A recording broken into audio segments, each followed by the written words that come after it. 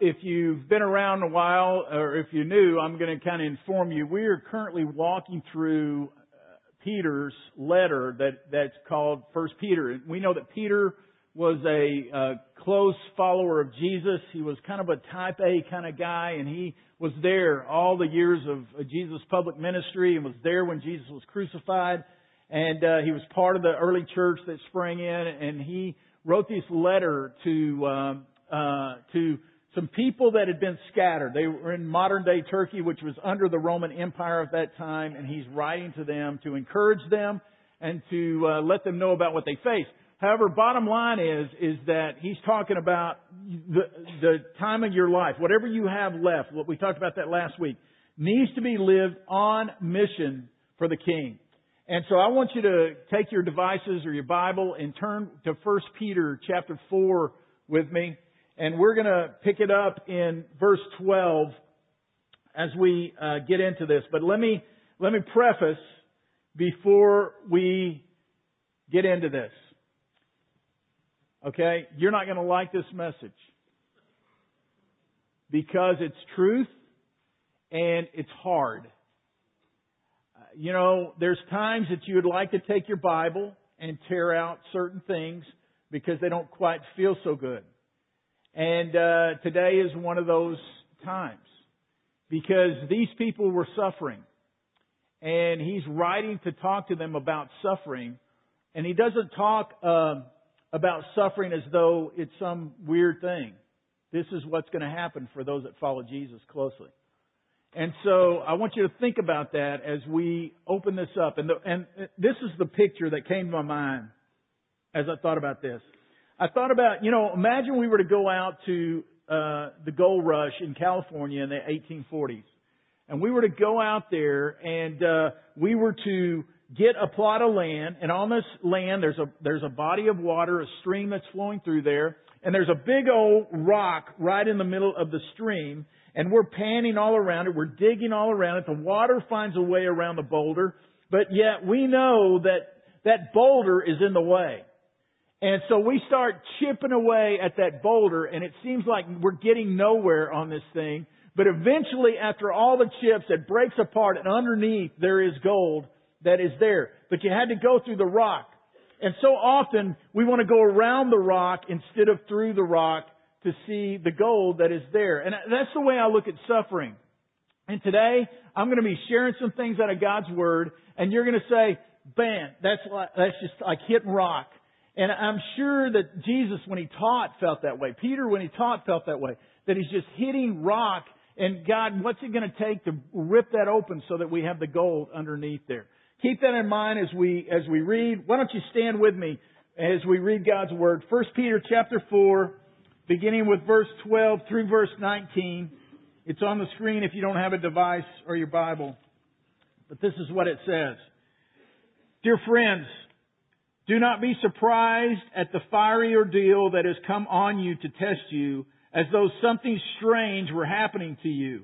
But rejoice inasmuch as you participate in the sufferings of Christ, so that you may be overjoyed when His glory is revealed. If you are insulted because of the name of Christ, you are blessed. How about that one? For the Spirit of glory and of God rests on you. If you suffer, it should not be as a murderer or a thief or any other kind of criminal, or even as a meddler. I love that. That you're talking about thieves and criminals. Oh, and by the way, if you're a meddler, you're in the same boat. I think it's because our words can be as injurious as any murder. Verse 16, however, if you suffer as a Christian, do not be ashamed, but praise God that you bear that name. For it is time for judgment to begin with God's household. And if it begins with us, what will the outcome be for those who do not obey the gospel of God? And if it is hard for the righteous to be saved, what will become of the ungodly and the sinner? So then, those who suffer according to God's will should commit themselves to their faithful Creator and continue to do good. Well, Lord, this is hard. We like to talk about love, and we like to talk about joy and peace and contentment. But Lord, your Bible that you've given us, your Word, where you reveal yourself, is full of talk about suffering and persecution. And we struggle with that because, Lord, we don't like it. But, Lord, we know that you can use anything, especially suffering, to make us grow deeper. So, Lord, would you open your Word and open our hearts and minds right now in Jesus' name. Amen. You may be seated.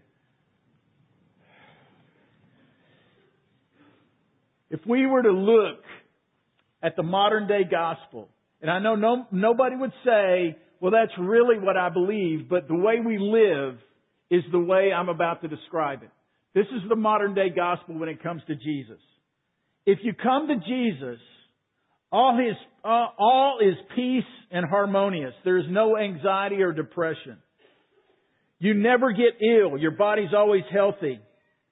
You have more than enough finances and they're always met. Your kids won't rebel and they'll make high impact. Everyone likes you. You make all A's. Your car never breaks down. There is no pressure or time demands. You have no marital problems. And all your expectations and dreams are met. Now, no one would ever say that, but a lot of times we live our lives believing that. And then, if you're a faithful churchgoer and you may serve, then you've got God's favor. And if you go to church and get God's favor, you get extra pats on the back. You get more health and success. You get more money. You get a bigger mansion in heaven. And I know nobody would say that. But what happens when our expectations of that are not met? We start whining at God and saying, why did you leave me? But yet we look at what the gospel says and what the scriptures say, and Jesus himself said, consider the cost. Before you come and follow me, Jesus said, you consider the cost. Is it worth what it's going to cost? And then he said, take up your cross and follow me. And he said, this is what he said. He said, enter by the narrow gate. Because wide is the gate and easy is the path that leads to destruction, and those that find it are many. But he said, narrow is the gate and hard is the way that leads to life, and those that find it are few. And then he said this. He said, blessed are those who are persecuted for righteousness' sake, for theirs is the kingdom of heaven. Blessed are you when people persecute you and revile you and say all kinds of evil things against you falsely on account of me. Rejoice and be glad, for great is your reward in heaven. For thus they persecuted the prophets who were before me. That's what Jesus said. We want to skip over that stuff. And Jesus said, follow me. He didn't say, just sit and be comfortable. He said, follow me. And he even said this in John chapter 15. He said, if they hated me, they're going to hate you. And so Jesus forewarned us of all these things. And yet, when our expectations are not met of money and health and wealth and good things happening, when bad things happen, what do? We whine, we complain, we get stuck, we go nowhere. I find it in my life. When things aren't going according to Mark's plan, which it means that all my relationships are healthy, that my kids are doing the right thing, my grandkids are doing the right thing, my health is in shape. When all of that is happening, I am good with God, but the minute they go south, I'm saying, God, where are you at? But when I read God's Word, He said, why do you not see it? As we look at this passage, there's 4 things I want you to grab out of it. In verse 12, he says this, dear friends. Now, what I love about it is that Peter, the literal translation is beloved. I love that because Peter knows he's about to give a hard word, and he just reminds them that they're special and that he loves them. And so I say, dear beloved today. But point number 1 is this. Don't be surprised by suffering. Notice what he says in verse 12. Dear friends, do not be surprised at the fiery ordeal that has come on you to test you as though something strange were happening to you. He said, don't be surprised. Don't be surprised as my followers that this is happening to you. And he uses the term fiery ordeal. Let me give you a little history right quick. Chances are that this letter from Peter was written to these people around the mid-60s. The emperor or the Caesar over the whole Roman Empire was a guy by the name of Nero. If you know anything about Nero, he had an ego as big as you could get, as the Roman Empire basically. And he wanted to, he didn't care for the Christians anyway. He was having them persecuted at different levels. But he wanted to, his ego was so big, he wanted to destroy part of the Rome city in Italy and rebuild it for himself. So he had this idea to set it on fire. And one of the things he did is he would take Christians and he would soak them in oil and use them as human torches to light the city. And then he came up with a story that Christians rebelled and thus burned the city, and which never happened. He himself had that happen. And so these people in Turkey who were under the Roman Empire had heard of that. And I think that maybe Peter's using a little word picture here is that do not be surprised at these fiery ordeals. Now I know none of you in this room are going through the possibility of becoming a human torch yet. But yet we do suffer and we come under trials. And how do we handle those? Why do we seem so weird about them? Like, I can't believe that's happening to me. Look at me, God. I'm one of your favorites, aren't I? But yet we handle it that it's weird or strange. Or we don't deserve it.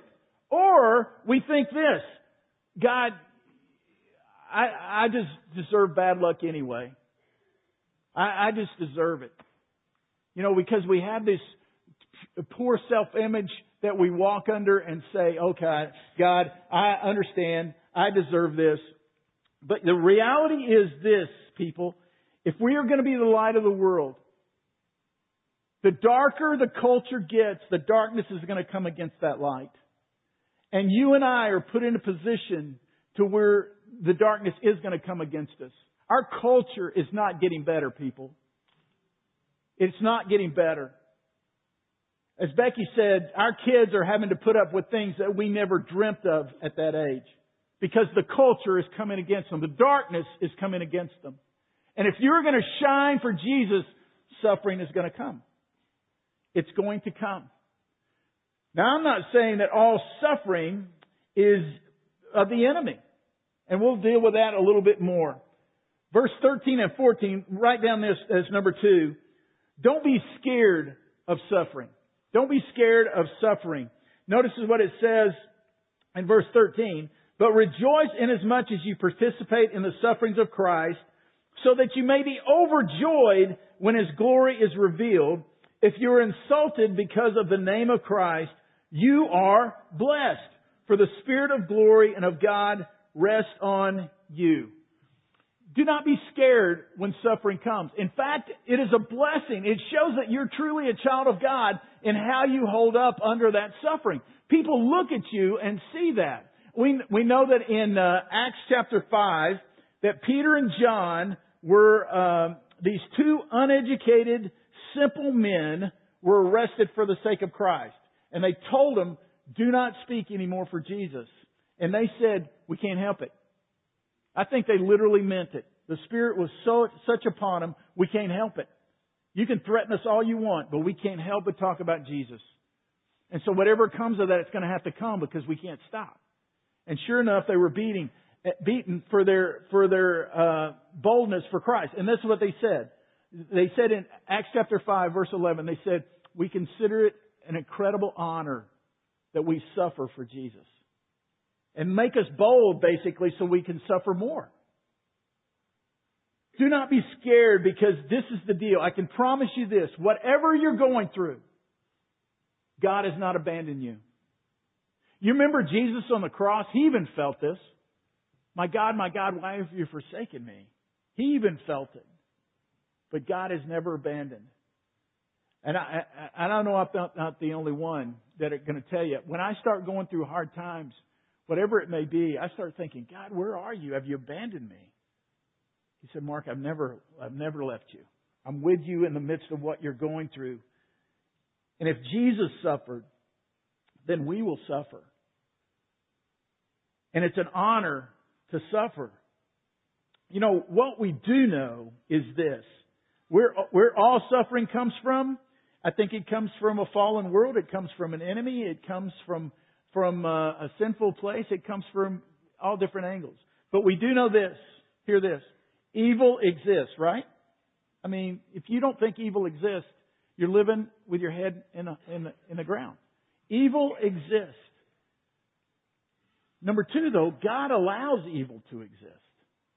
He has a plan to use even evil.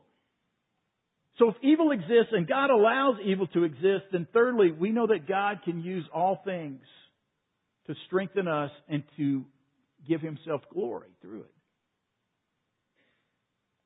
Pause. I'm hitting a rock right now. I tell you why I'm hitting a rock. Some of you are thinking, that's for first century. Or it's not me. My life's pretty good right now. I'm hitting a rock. But the chiseling of that rock, the gold will be underneath. The third thought that I want you to write down is this. Do be selective in your suffering. Do be selective in your suffering. Notice verse 15. If you suffer, in other words, there's going to be times that you don't suffer. If you suffer, though, it should not be as a murderer or a thief or any other kind of criminal or even a meddler. However, if you suffer as a Christian, do not be ashamed, but praise God that you bear that name. Do be selective in your suffering. Listen, you and I can go be stupid and create suffering. And it's not from God, it's not from the devil, it's just from your own dumb decisions you make.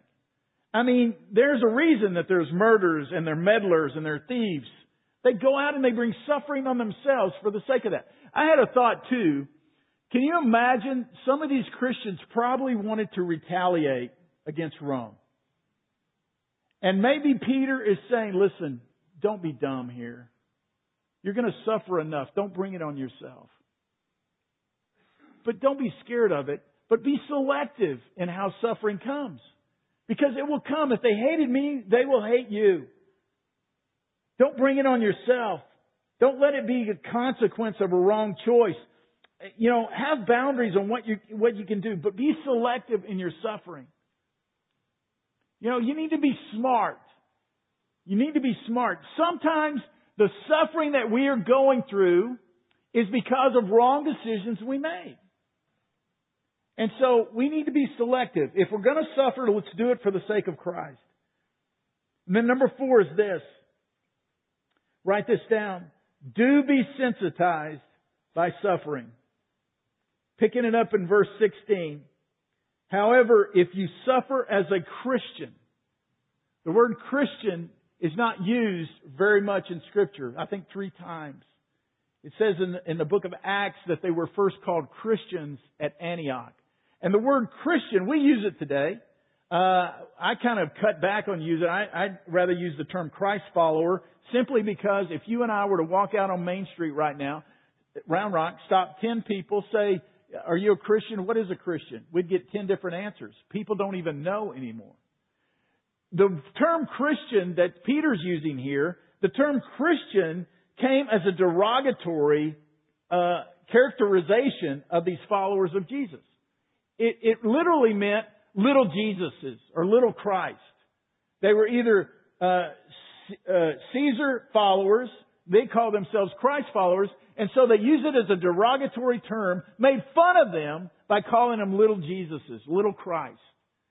And he says, if you suffer for the sake of this, listen, count it as a blessing. Be sensitized to that. And then it goes on to say, do not be ashamed, but praise God that you bear that name, for it is time for judgment to begin with God's household. I'll talk about that in just a moment. But notice verse 19 one more time. So then, Those who suffer according to God's will. God's will? For us to get hit like that rock, to be burst open. I think there's three things that suffering does. And I think this may be helpful to you. I think first of all, suffering purifies. It's like the metal that is refined. You know what I'm talking about? You take metal to refine it, you put it in the heated situation, and is it to destroy the metal? No. It's to take away the impurities that are in the metal. It is to purify that metal until eventually the one who is doing the purifying sees his reflection in it, and then the metal has been purified. And so sometimes it's the hitting on the rock, it's the suffering that God is using. I didn't say God caused it necessarily, but He allowed it to come to purify you. Reverend William Secker said this, "By affliction, the Lord separates the sin that He hates from the soul that He loves." He separates the sin that He hates from the soul that He loves. I remember, it's been several years ago now, it was one of those days that my mom was still alive. She was, we're going back many years ago, and it was a Monday. She was going to be having surgery, and we were dealing with some family issues. The kids were all out of the house, but we were dealing with some wrong decisions that they had made. And scenarios of life. I had to get up extremely early, go to Waco, be there for my mom going into surgery. She came out of surgery, got into recovery. I came back home because we had something to deal with that night. And we came back and we dealt with what we dealt with. And I came home, and I'm telling you, I was emotionally, physically, and spiritually gone. I mean, I was completely depleted dealing with these things. And the way to get to me is you get to me through my family. The enemy knows that. I may as well tell you, because he uses it. And Pam and I were getting ready for bed, and I'm laying there, and she says, I need to tell you something else. I thought, man, what else can happen? You know, at this time I'm wondering, why did we have 3 kids? And she comes and she tells me about another issue, which was going to mean I wasn't going to sleep. And so I lay there, lights off, just thinking, God, what's going on? Have you left us? I'm not sensing you at all, God, in this. And as I was laying there, I don't call it a vision, but it's vivid enough for me to remember every day of my life. I just had this picture of my arms out and these props holding me up underneath there. And one by one, they were getting thumped out from under me. I just felt that. I felt like everything that I thought I'd done right. You ever been there? The things you think you did do right, all of a sudden are getting thumped out because we prop ourselves up and we pat ourselves on the back. And I just felt like they were getting thumped out one by one. Until all that was left was God Himself holding me. That's just being transparent. Because I knew that I couldn't fix it as much as I wanted to. And I just had to rely on the Father. It was a purifying process. It was a refiner's fire for me because we were walking through this. So it purifies. Number 2, it humbles. It humbles. Suffering humbles. I look at it this way. It's like sandpaper. And those things in my life, just continuing the story of Mark, those things that I've built Mark on, right? The prideful things, you think you're a great parent, you think you're a great pastor, you think you're a great whatever it is, and the ego gets involved, and God has a way of using the trials of life as sandpaper to take off the rough edges. And any of you been there? And what I feel like is that I'm transparent. You know, if anything comes out of the things that Pam and I have gone through as a family and we've gone through as a family, I don't think there's anything that can happen that we haven't gone through at some level that would shock me. You know? And come about. But what God does is He takes those things, because we want to be prideful so often. Oh, look how great a parent I'm at. Oh, look at their kids. Whoa. You know, they're doing that kind of work. Oh, man. They've got a stronghold or addiction. Oh, look at them. And you know what God does through suffering? He takes that sandpaper and said, you're to love them. And what it's done, and the last one, right quick, suffering is purifying, suffering is humbling, but thirdly, it makes us dependent upon God. Let me tell you about me, because I'm all I know. Through those trials and sufferings, I got nowhere else to go. I got nothing to build my life upon except for a God who loves me. You know, I got a family that love me. They could be gone tomorrow. I've got you that love me. You can fire me and I'd be gone tomorrow. I got a community. I love a lot of people. I could be gone tomorrow. It could be gone tomorrow. What the Lord has taught me through suffering, through the sandpaper, all I can do is transparent and authentic. And that's me. Good or bad, that's me. So what about you today? See, this isn't easy, isn't it? I mean, we want to talk about the love, yes. The forgiveness, yes. Redemption, yes. I was lost and I'm found, yes. I was blind, but now I see, yes. But we can't cut out the rest of the gospel. And I've read the end of the book. We do win. But yet, as long as you're in these earth suits, you're going to suffer. Let me wrap it up with this. There was a young man by the name of William Borden. I've got a picture of William Borden here. William Borden, the last name sounds familiar. Some of you probably had milk this morning. He was part of the Borden Empire. William Borden, very wealthy family. When he graduated high school, how about this for a senior trip? His family, we're talking about end of the century, into the 1900s. They sent him on a world trip when he graduated from high school. And he went, but William Borden had given his life to Christ. And as he's doing this world travel, his heart broke for one particular people group that they'd come to Jesus.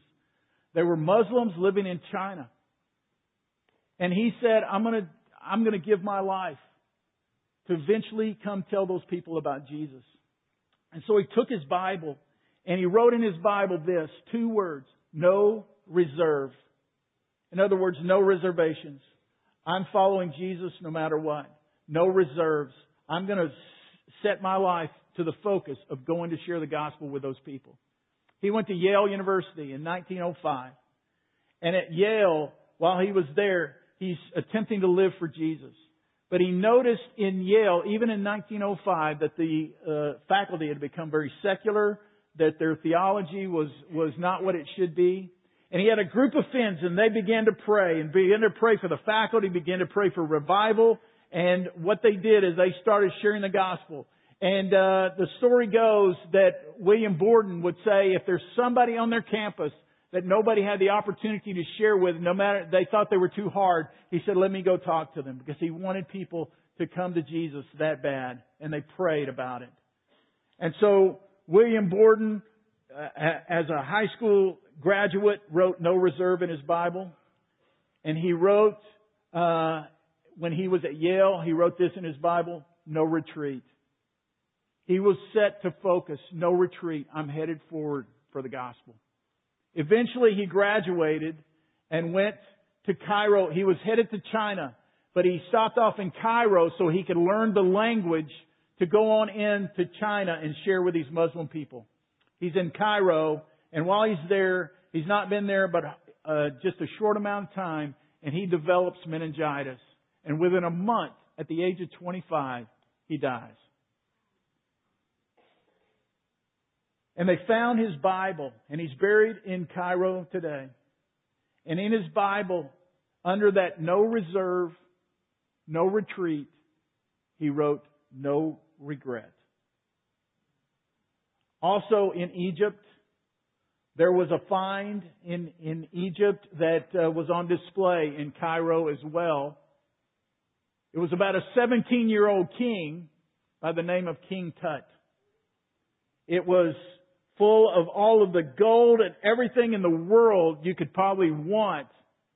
And what we know about King Tut, at 17 he died. He had all of the world's goods, but his soul was probably barren and never met Christ. And yet you got, not too far away, buried a simple plot. A guy by the name of William Borden, who died also as a young man, but lived with no regrets despite all the suffering he went through. Making eternal impact. With your life, can you say no reserves, no retreat, no, despite what you're going through, health issues, relational stuff, your kids maybe have not turned out, your wealth has not been what you thought it was, the props have gotten kicked out from under you. Can you still say, God, you're all, you're enough. You're enough. And then can you say no regrets?